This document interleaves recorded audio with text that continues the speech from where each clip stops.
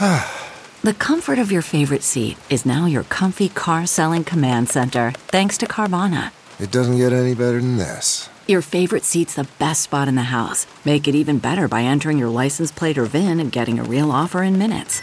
There really is no place like home. And speaking of home, Carvana will pick up your car from yours after you finalize your offer. Visit Carvana.com or download the app and sell your car from your comfy place. And I also see you're wearing the blue scrubs today. So are you in the clinic? Like, where do scrubs fit in versus the suit and tie look for you? It's funny that you would ask because before the pandemic, I never wore scrubs. And so my 10-year-old son had never seen me wear them. And he asked one day, he's like, "Dad, why are you going to work in pajamas?"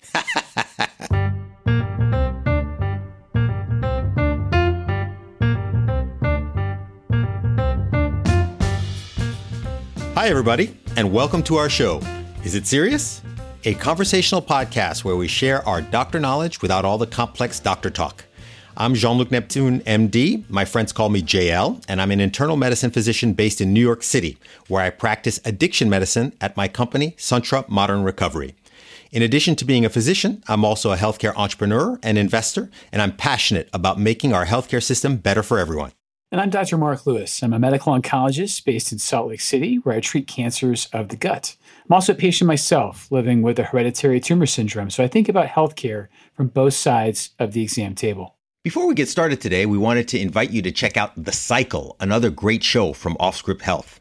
Host Melissa Boudreau talks with people from around the world who share their stories about their experience with endometriosis. There's an amazing episode with a woman from South Africa who talks about the cultural shame around menstruation and how because of that, her period was such a traumatic experience for her. She goes on to talk about how her endometriosis journey was full of misinformation and she had a constant struggle because she was misdiagnosed and suffered for a long time.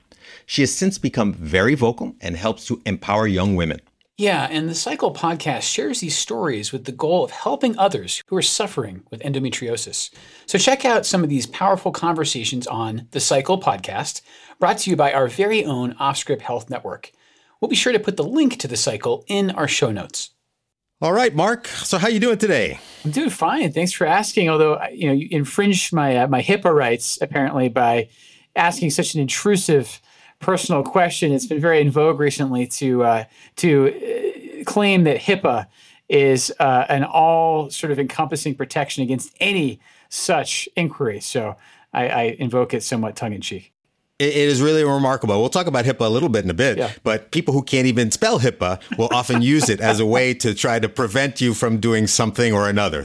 So excited as always to talk to you and pod today. And our question of the day is going to be, should I read my medical records? And sort of the tee into this, we're going to talk a little bit about Twitter. Yeah. But Mark, I know you are very active on Twitter. I think more active than I am. How long have you been on the platform? So I have a really interesting Twitter origin story. So I was actually semi-forced to join Twitter by an academic chairman. So it was literally my first day as like a big boy oncologist. So, I'd finished my training. I was joining faculty.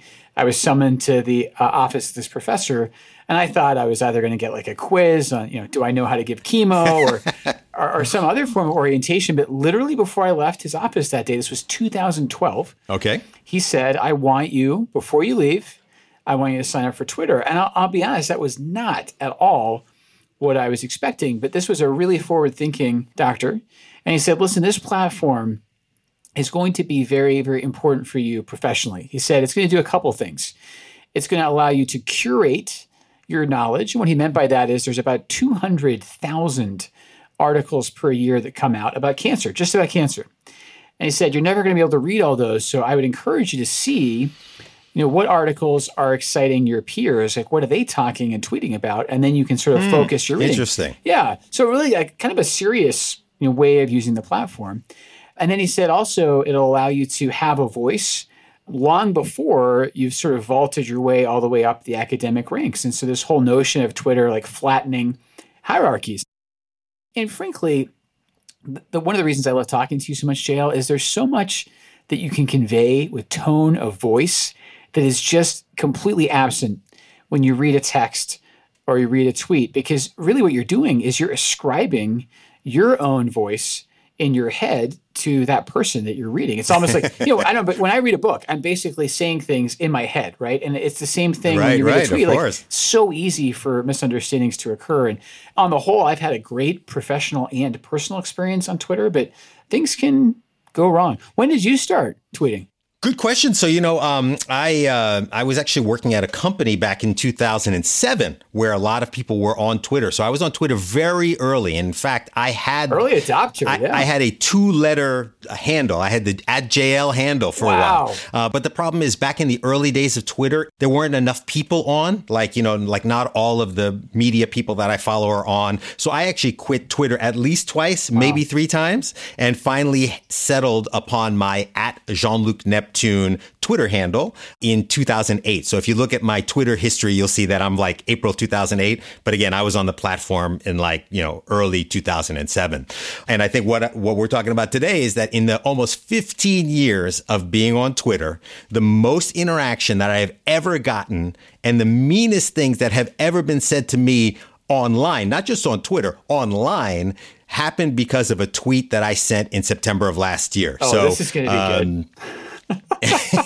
and again, sometimes you get reactions from the craziest things, Yes. So as you certainly know, there's a piece of legislation that we're going to talk about called the 21st Century Cures Act. Yeah. And essentially there was a publication of this rule that required clinicians to no longer wait for a discussion to release results to patients. And I made what in retrospect is sort of a glib comment, which was releasing lab and imaging results directly to the patient, just a bad idea on so many levels. So it wasn't even like a full sentence. It's just like a sentence fragment. And I could tell you, when I tweeted that, a small corner of the internet went absolutely nuts on me. This wasn't like trolls and bots and strangers. This was people that I know on Twitter who were calling me out. So like some of the ones I shared with you, like somebody said, Jean-Luc, I'm surprised to hear you saying this. There's another lady who said, no, it's our data and we want it. Please stop being condescending and paternalistic. This topic has been covered ad nauseum. And I was like, whoa, where did this response come from? Yeah, you touched a nerve. Right. Yeah. I think somebody actually said at some point that I was butt hurt. Well, I'm a GI oncologist. I would take that pretty seriously. Yeah. So I was like, what is this? I said, okay, clearly I've done something wrong. So what I did is I restated the tweet and I said, I should have been more precise. Releasing lab and imaging results directly to the patient without concurrent professional analysis and interpretation is just a bad idea on so many levels. And I said, patients should own their data. I really believe that. We'll talk about that a little bit more. And I said, look, patients should understand what that means. And the lesson that I learned, you know how there are all these, rules of the internet. There's like Rule 33, Rule 66. This is like Rule 99. Anytime you release a follow-up tweet, it just makes it worse. Yeah, that's true. It doubles down. Yes. And what I found is that people sort of went extra crazy on me. And since that day, from time to time, people will release like a comment. They'll find the thread. Somebody will comment and I get drawn back in. It is the tweet that refuses to die. Yeah, the internet's forever, man. That's what I tell even like trainees and stuff who are interested in getting on Twitter. I'm like, okay, well, remember, this is a public-facing platform. And what you put on here is never, ever going to go away. So, I sort of wanted to set that up in the sense that the 21st Century Cures Act, to some extent, is about medical records. And, as we were talking before, like some people don't even realize what their medical records involve. So maybe what we need to do is take a step back and we need to go back in time to 1996 is probably the best example that most people have ever gotten. So are you a Seinfeld fan? I am a huge Seinfeld fan. I already knew where you're going with this. It's interesting. The first 2 seasons of Seinfeld, I just didn't get it. Yeah. I didn't get it. I didn't think it was funny. Yeah. And then I think Larry David broke through in session 3. And all of a sudden, since then, it's been like my favorite TV show ever. Yeah, they were warming up. It's almost like The American Office. When they were kind of going off the UK scripts, it didn't work. And when they found their own voice, it just all really clicked. It's so funny rewatching them now on Netflix. They really are like a time capsule from the 90s. And if we're going where I think you're going, we're actually going to invoke a form of, shall we say, medical documentation that really doesn't even exist anymore. So what you may remember, there's an episode, it's called The Package. It's actually season 8, so it's very late in the Seinfeld run, episode 5. And Elaine goes to see her doctor about a rash. And in the interaction that she has with the doctor notes that she is difficult in the chart. And Elaine takes a very negative response to that. Difficult. And then the whole episode is about Elaine trying to steal her chart back, getting caught stealing the chart, sending in Kramer as Dr. Van Nostrand. And it's so funny. Like, to me, that was really, of all the Seinfeld stuff, I always thought that was the most funny when Kramer came out as Dr. Van Nostrand, because he was so preposterous and foolish and all the things that he said as a quote unquote doctor. Yes, I'm Dr. Van Nostrand from the clinic. Yeah, I think Kramer also nailed it actually as a standardized patient as well. I don't know if you remember that one where... I remember that well, sure. Fantastic. That the Hamlet of diseases was what he was hoping for. No, it's a beautiful episode. If I could go back in time and reassure Elaine, I would tell her that almost none of those comments are likely to be legible. But it's hilarious. You're right. She just gets deeper and deeper. And every time they catch her doing this, the comment thread that you can only imagine now what they're writing is just getting worse and worse. And she's getting sort of deeper and deeper into trouble in the record. It's really well done. I think it still holds up. And, the reason I bring up that example is because, we wanted to school everybody a little bit on sort of how your record works and sort of how things have happened. So, in the old days, again, 1996, not that long ago, Mark, what was it like? What does the episode really show? Yeah, I think it shows that the record is iterative. And one visual, for going to invoke Seinfeld, I'll invoke another visual from that era, which is when you would go to your doctor's office and you walked in, and behind the front desk, behind reception, there was usually like a massive set of cabinets with all of these color-coded tabbed charts. It was a paper record, and some of those charts got very, very thick as the history built upon itself. But, Jill, I actually have a slightly poignant take on this, which is that I followed my father's oncologist around in the 90s, just observing how he did things. And he literally wrote in the marginalia, about his patients. It was all these little beautiful grace notes about them, like, the names of their grandchildren, what sports teams they supported. And interesting. Yeah, Wow. It was the stuff that didn't quite fit in the note, like it didn't belong there, but it was still part of their identities. And it really, really helped to sort of flesh out these encounters as more than just, I'm dispensing chemo and you're generating data. It really made the person feel like a human being. And I just thought that was so powerful and beautiful. And we've kind of lost that a little bit because the electronic medical record now, which we'll talk about, the EMR, sometimes we use the term EHR, electronic health record, is, I think, more sterile. And just like we were saying before, because it's just pure text devoid of context, it can be misinterpreted. Yeah, absolutely. So, as the Seinfeld example showed, there was a time where it was literally a paper chart. Your doctor could write totally illegible stuff, and it would be literally kept behind the desk. Yes. And that's where your medical record existed. And then sort of in the 90s to the early 2000s, you start to have mass digitization of the record. So all that stuff gets converted, all the paper stuff hopefully gets converted to electronics. And then all the doctors start inputting information electronically, but it was still kept in a box like a server on site. And then it's really been in the last 10 years that now you start to see the internet making information available really to anyone, anywhere. And it's still not perfect. I think one myth we can puncture for our listeners is not every doctor has access to exactly the same medical record, but it is getting like that, especially if these proprietary systems, if they're talking to one another. Interestingly enough, I know there's lots of sort of assumptions that a government agency is this big lumbering bureaucracy, but the best example I ever encountered, or the first example, was the Veterans Affairs. The VA. The VA. And VA. the VA computers, I would be taking care of a patient in Houston, and I could see the care they got in Columbus, Ohio. It was actually amazing. I still remember the first time I could do it,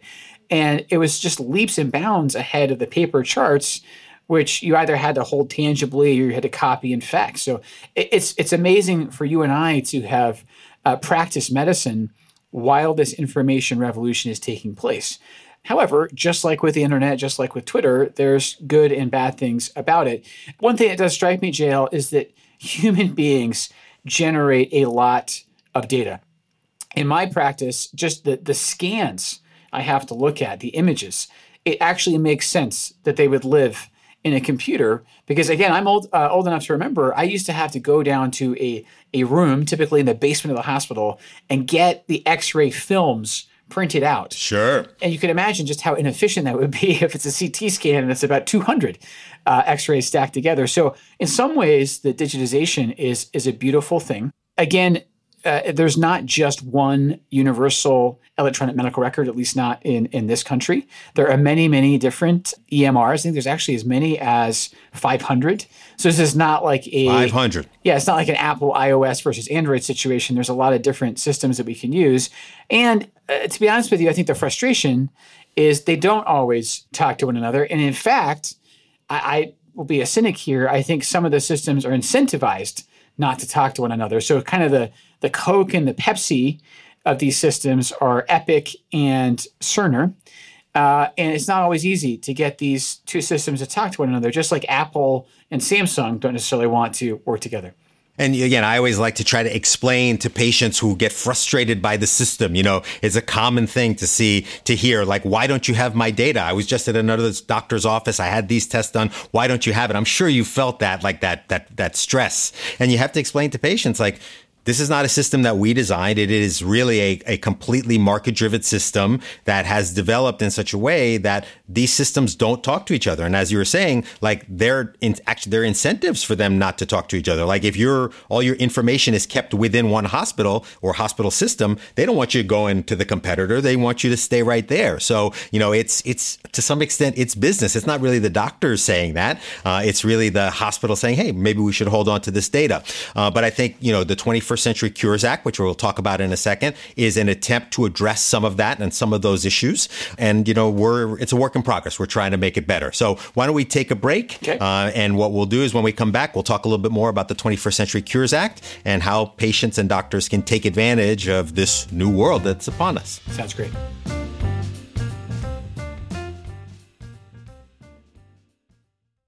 CarMax is putting peace of mind back in car shopping by putting you in the driver's seat to find a ride that's right for you. Because at CarMax, we believe you shouldn't just settle for a car. You should love your car. That's why every car we sell is CarMax certified quality, so you can be sure with upfront pricing that's the same for every customer. So don't settle. Find love at first drive and start shopping now at CarMax.com.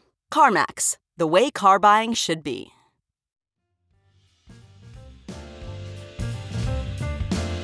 Okay, so let's talk about the 21st Century Cures Act. And, the 21st Century Cures Act is like one of these laws or, regulations that gets written. And, again, most people have no idea, but within a hospital, there are like a whole bunch of people whose whole life is dedicated to this. Yes. And what's crazy about this law is this is a law that's written in 2016. So really only fully being implemented 4 or 5 years later. And it was really a law that was originally designed to speed the approval of drugs and devices. But the way everything works in DC is there's a law that gets written and then all this other stuff gets tacked onto it. Yep, exactly.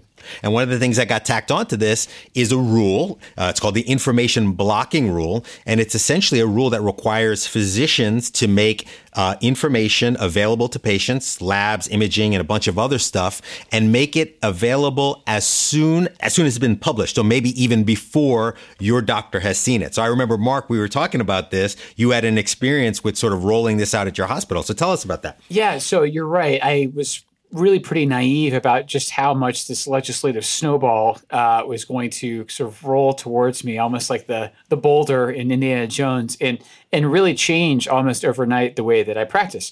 So, I practice at Intermountain Healthcare. It's this big system based in Utah. We like to think we've been fairly forward thinking, and actually for many years we've had an internal sort of discussion about how quickly should results be returned to patients through these new electronic media. So we have a system which is not uncommon called MyChart. Basically, you can log onto your computer or even your smartphone, Yep. and you can see Epic. a lot. Yeah, exactly. You can see a lot of your records. So there's an inherent sort of tension between patient ownership of data and respecting that autonomy, but also our sense that these things do need to be couched in the right terms. They need to be presented in the right way. Ideally, if I'm saying to someone, if I'm delivering bad news to them, I actually want to do that face to face. I really, really don't want to do that over the phone. And I certainly don't want it happening without me there. So what happens in my practice is I tend to order tests, whether it's scans or labs, in the days before I am seeing my patient in clinic. And that is necessary preparation. That's intelligence gathering. I'm getting data, and then I'm going to sit down with the patient and we're going to synthesize everything. But our modern system has this immediate release. There's no valve. It just goes. Yep.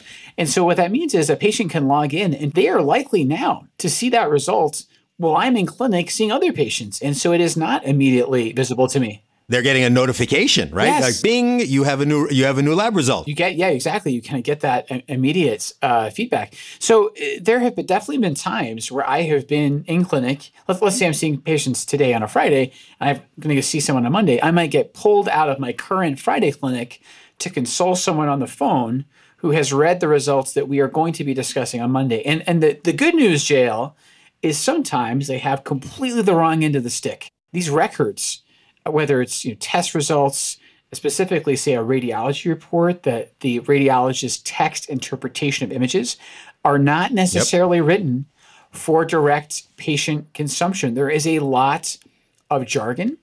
A lot of those terms can be misconstrued as malignant when they are entirely benign.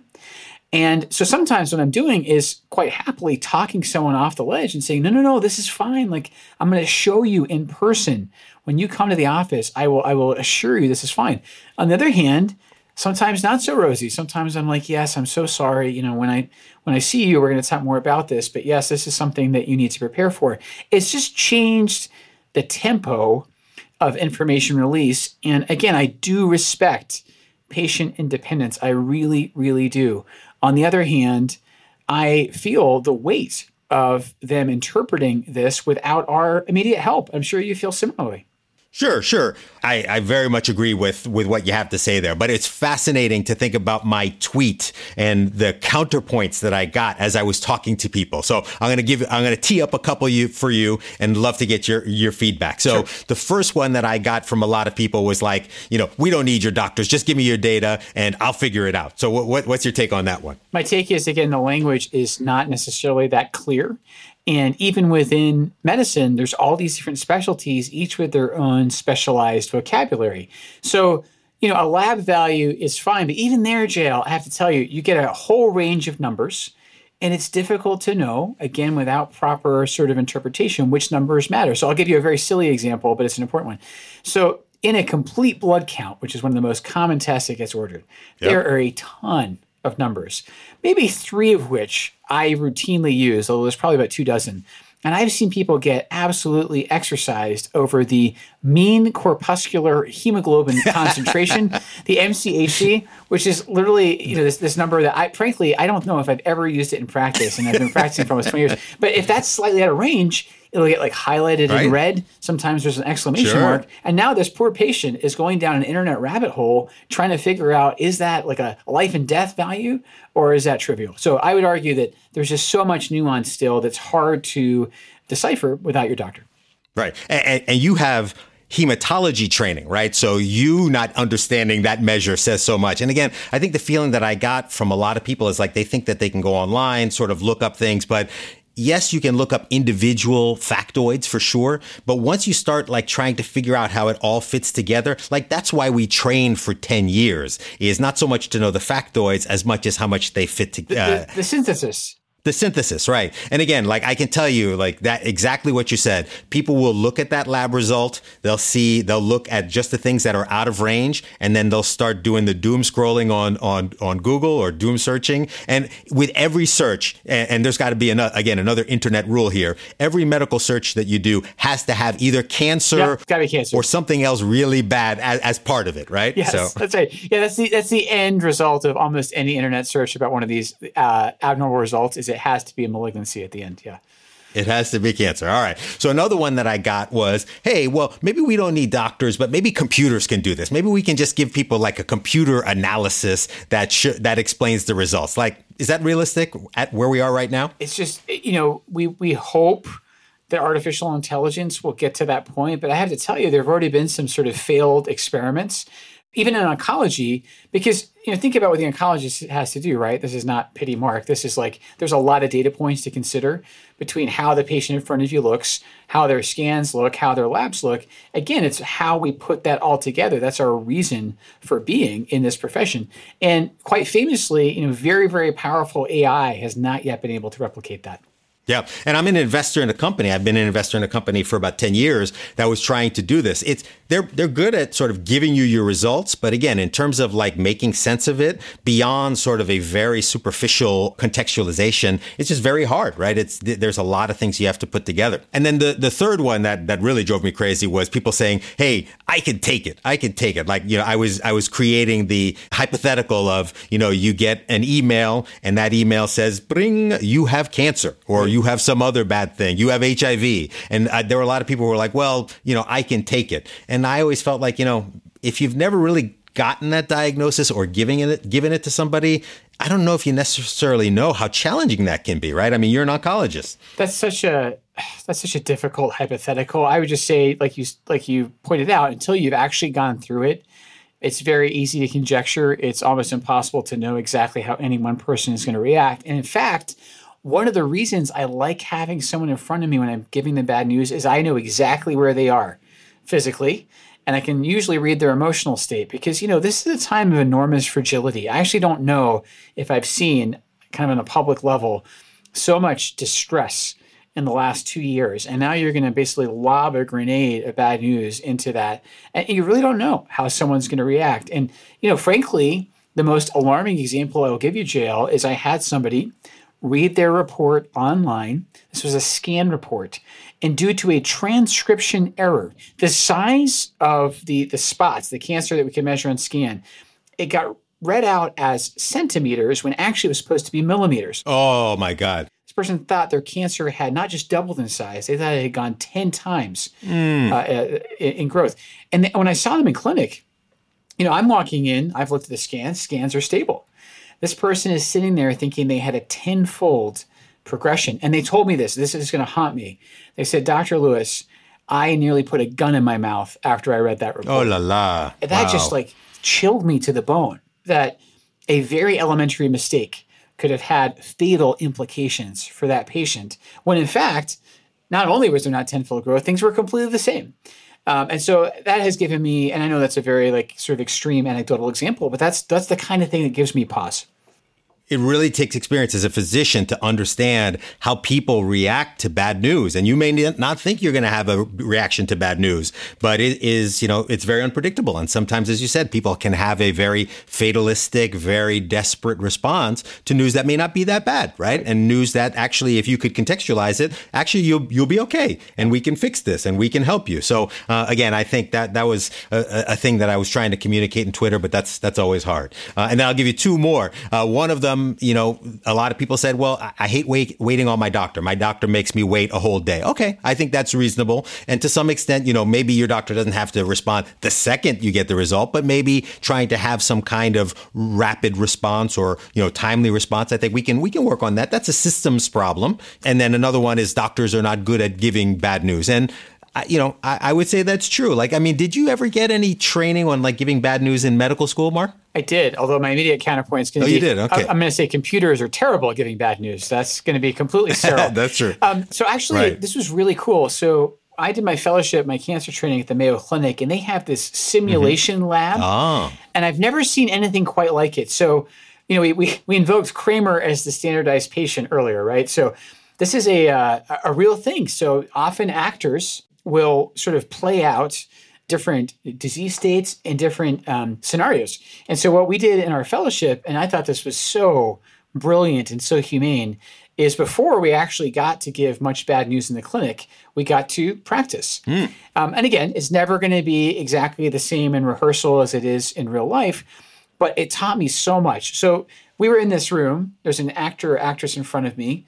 I think we played out a variety of scenarios, one of which was I know I was having to tell someone they were nearing the end of life and we were having a hospice discussion. And what was so interesting, I know you and I get to listen to this podcast to the sound of our own voice, but they actually had cameras set up. So once you were done, you got to go next door, and it was almost like watching through one of those two-way mirrors. So it's like an interrogation room. You get to see yourself. You get to see your body language. Wow. You get to see your visual cues.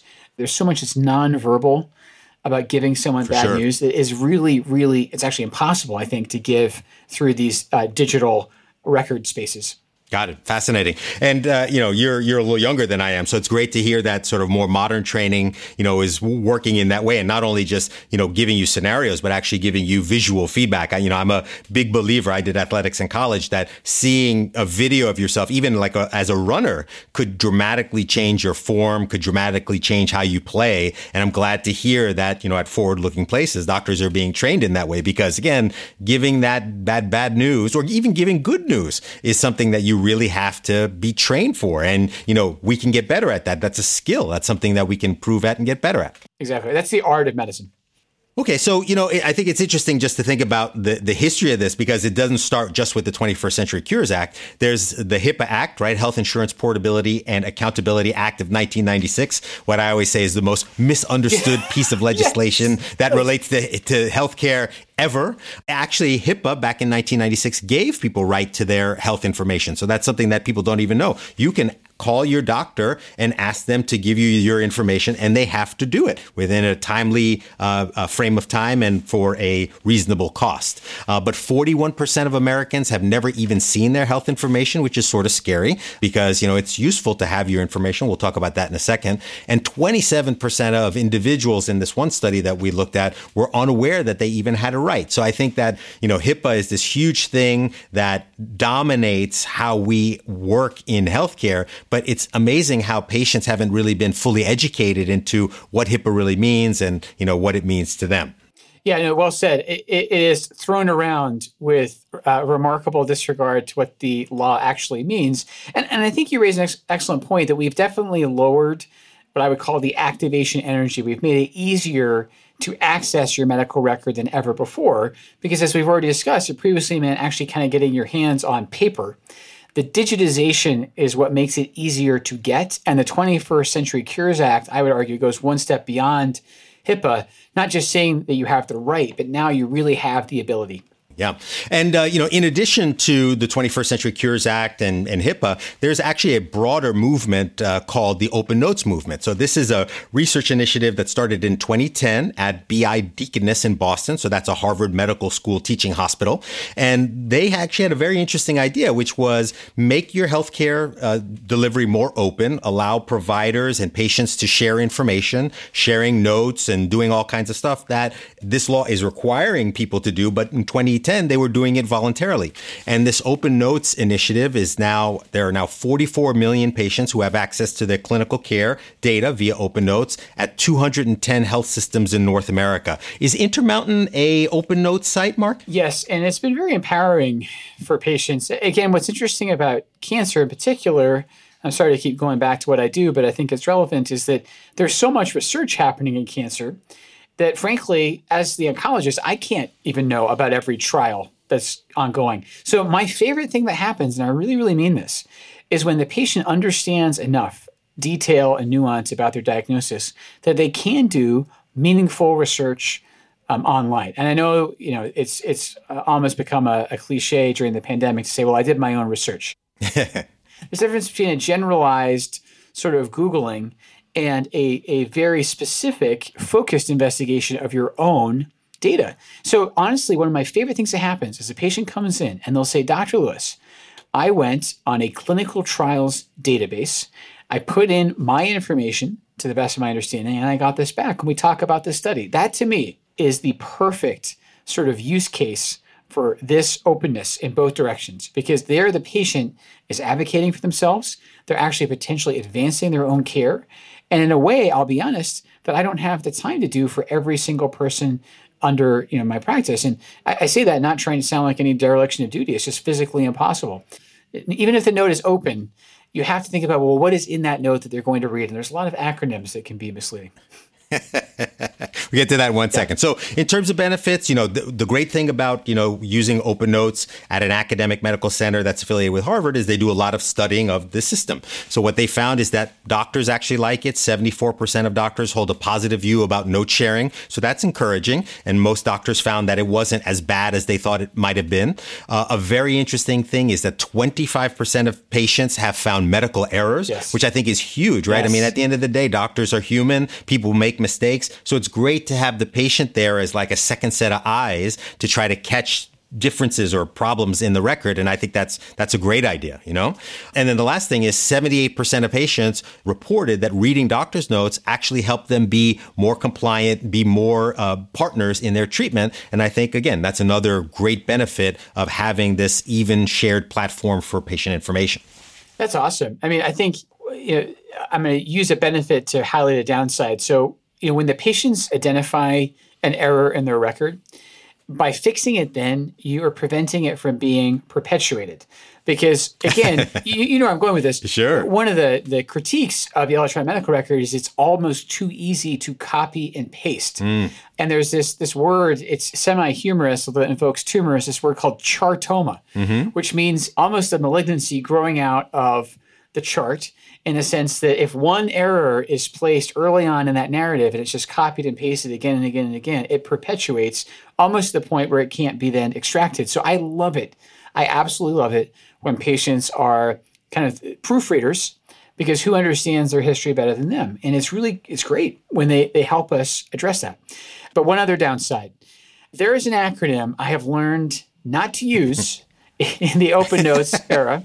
Now, to be very, very clear, this is not intended to cause offense to anybody, but I once described a patient's in the chart, I described a symptom they told me as SOB, which stands. Yeah, I know. I even saying it now, I'm ashamed, but it stands for shortness of breath. I've been taught to use that acronym in medical school. I'd used it for well over a decade. And then one time a patient came in and they were super aggravated that I had used this word to describe them. And I realized, to the outside, this looks awful. And I explained, I said, sir, I'm so sorry. You told me you were getting winded going up the stairs. And by the end of the visit, we had sort of cooled things off. But simple things like that are, and I know that's, again, an extreme example, are so illustrative of how easily things can be misunderstood. Your tweet is an example of without the right tone, things can be misconstrued. Acronyms are absolutely prevalent in medicine. We use them all the time.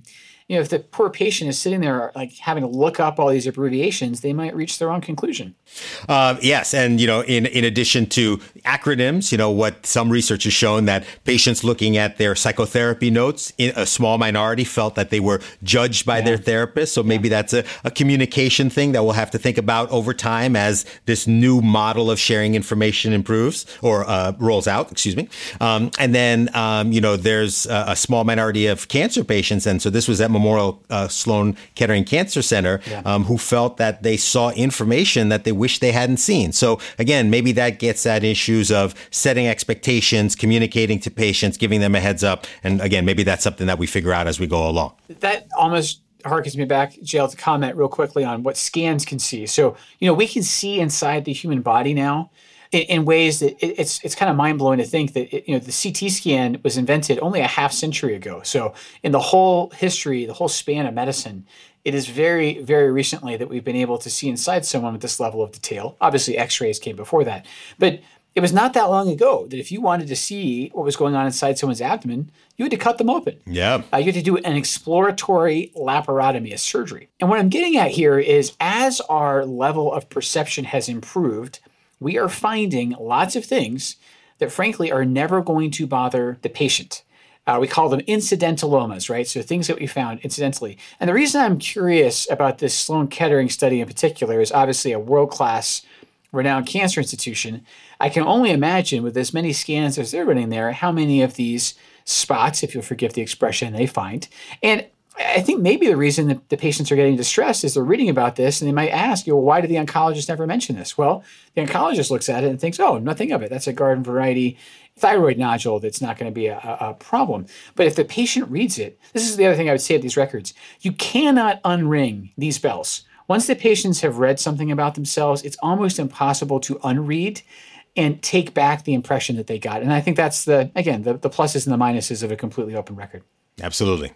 All right, Mark. So fascinating discussion as always. We could probably do 10 hours about patient access to information. And again, it's a very interesting field because it's what's happening now. And we're seeing a big change in the relationship between patients and providers. But as always, on Is It Serious, we always want to focus on key takeaways, things that people should always think about as they approach their healthcare. So first, I think you got to be involved, right? And be involved, understand what's going on in your care. And it's okay to ask questions. I think that's a thing that I want to claim and state, obviously, because I think patients sometimes think that doctors don't want them to be involved. We want you to be involved because it makes you a better patient, allows us to be better doctors. I think keeping good records, especially if you have a lot of healthcare needs, especially around specific things that are going on with your care, I think that that's very useful. You know, my mom recently had a heart issue. She was at a hospital where she had received a lot of her care. She had a test done at a private doctor's office that I had to call that doctor's office. They had to fax me something that I faxed another doctor. So there's still a lot of inefficiency and information here. So as a patient, it's still very good to have all of your data, try to keep it organized as much as possible. But the key thing is 20 binders of information is not useful. So we always need to think about ways that we can summarize that information and try to keep things as simple as possible so that you can communicate effectively with your providers. That's right. Condense it down. And again, back to the questions part, you know, your time with your doctor is precious. So having a sort of, again, condensed, reasonable number of questions that you can have discreetly answered in that time, that's the goal. Got it. All right. And just going back to my tweet, you know, my point is always a simple one. People should have access and ownership of their data. Interpreting this stuff is hard for docs. Try to get help when you're looking at your data. And this is America. So at the end of the day, we do have to give people the freedom to do whatever it is that they want. That's right. And, you know, we're learning together. Yeah. Yeah, it's definitely a learning curve. And, you know, patients need to learn how to read their charts. That's something that's going to become increasingly important. Know how to ask their doctors for clarification. And when doctors are writing their notes, they need to keep in mind that patients might be reading them. And again, this is an ongoing process as the healthcare system evolves for the future. All right. So, Jay, I want to make you feel like you have some understanding with your mean tweet. Misery loves company, right? So I stumbled into very hot water on Twitter this week in what I thought was a very innocuous way. So do you play Wordle by any chance? I do, a maddening game, but I enjoy Wordle, yes. Okay, so this week I learned just how passionate people are about Wordle, right? So it's always going to be a 5-letter word. I think I can say this now because the Wordle puzzle has passed. The word of the day was humor. Okay. But when I was trying to figure it out, and obviously to a hammer, everything looks like a nail, I put in tumor. That was my second to last guess. So what I tweeted, and there was a kind of a spoiler alert built in here. All I said was, as an oncologist, I very nearly hated today's Wordle. That was it. That was the whole tweet. I got blown up. People were like, how dare you? How dare you give me a hint as to the answer of Wordle? I was like, whoa. Like, I know we just talked about open access to EMRs. People feel very passionate about that. They don't want any hints. It actually got taken one level above me because the British Embassy tweeted out that day's Wordle with a letter U inserted into it because in Britain, we spell humor and tumor with a U. Yep, so this was like the level of like international, controversy. But I felt kind of like a part of that because, boy, people don't want any spoilers when it comes to Wordle. Wow. I'm surprised they didn't call your boss. So they didn't call your parents, to complain. I know. Yeah, it was a close call. So I feel you on Twitter. It's often hard to know exactly how people are going to take things, and we just do our best. All right. So that's our show for today. We'd love to hear from you, and you can find me on LinkedIn, as we established very clearly today. You can also find me on Twitter. On Twitter, I'm at Jean-Luc Neptune, JeanLucNeptune. I'm now slightly nervous to share my handle, but it's at Mark Lewis, MD, MarkLewis, MD. If you have a medical question or would like clarification about something medical, just ask us. You can also call us at Offscript Health and leave a message. We might just use your question on the show. Our number is 855-AUDIO66. That's 855-283-4666. Or email us at isitserious@offscript.com. And just note that while we love talking about medicine and healthcare, remember that this show doesn't provide medical advice. If you have any questions, make sure you ask your doctor. Thanks for listening, and please join us next time for Is It Serious? That's all for now. If you like this show, be sure to subscribe, leave a review, follow us on social, and tell all of your friends to listen. Do you have a medical question or concern? Ask us by leaving a message at 855-AUDIO-66. That's 855-283-4666. Or you can email us at isitserious@offscript.com, and we might just use your question in a future show.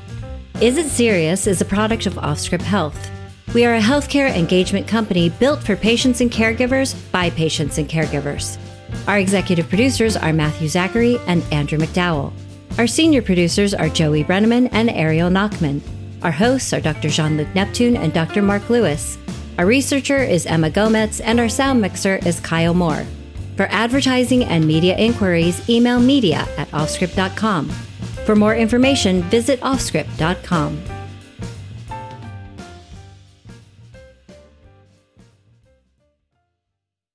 1, 2, 3, 4. Those are numbers, but you already knew that. If you want to know what number you're going to pay each month for your car, use Kelley Blue Book My Wallet on AutoTrader. They're really good at numbers. AutoTrader.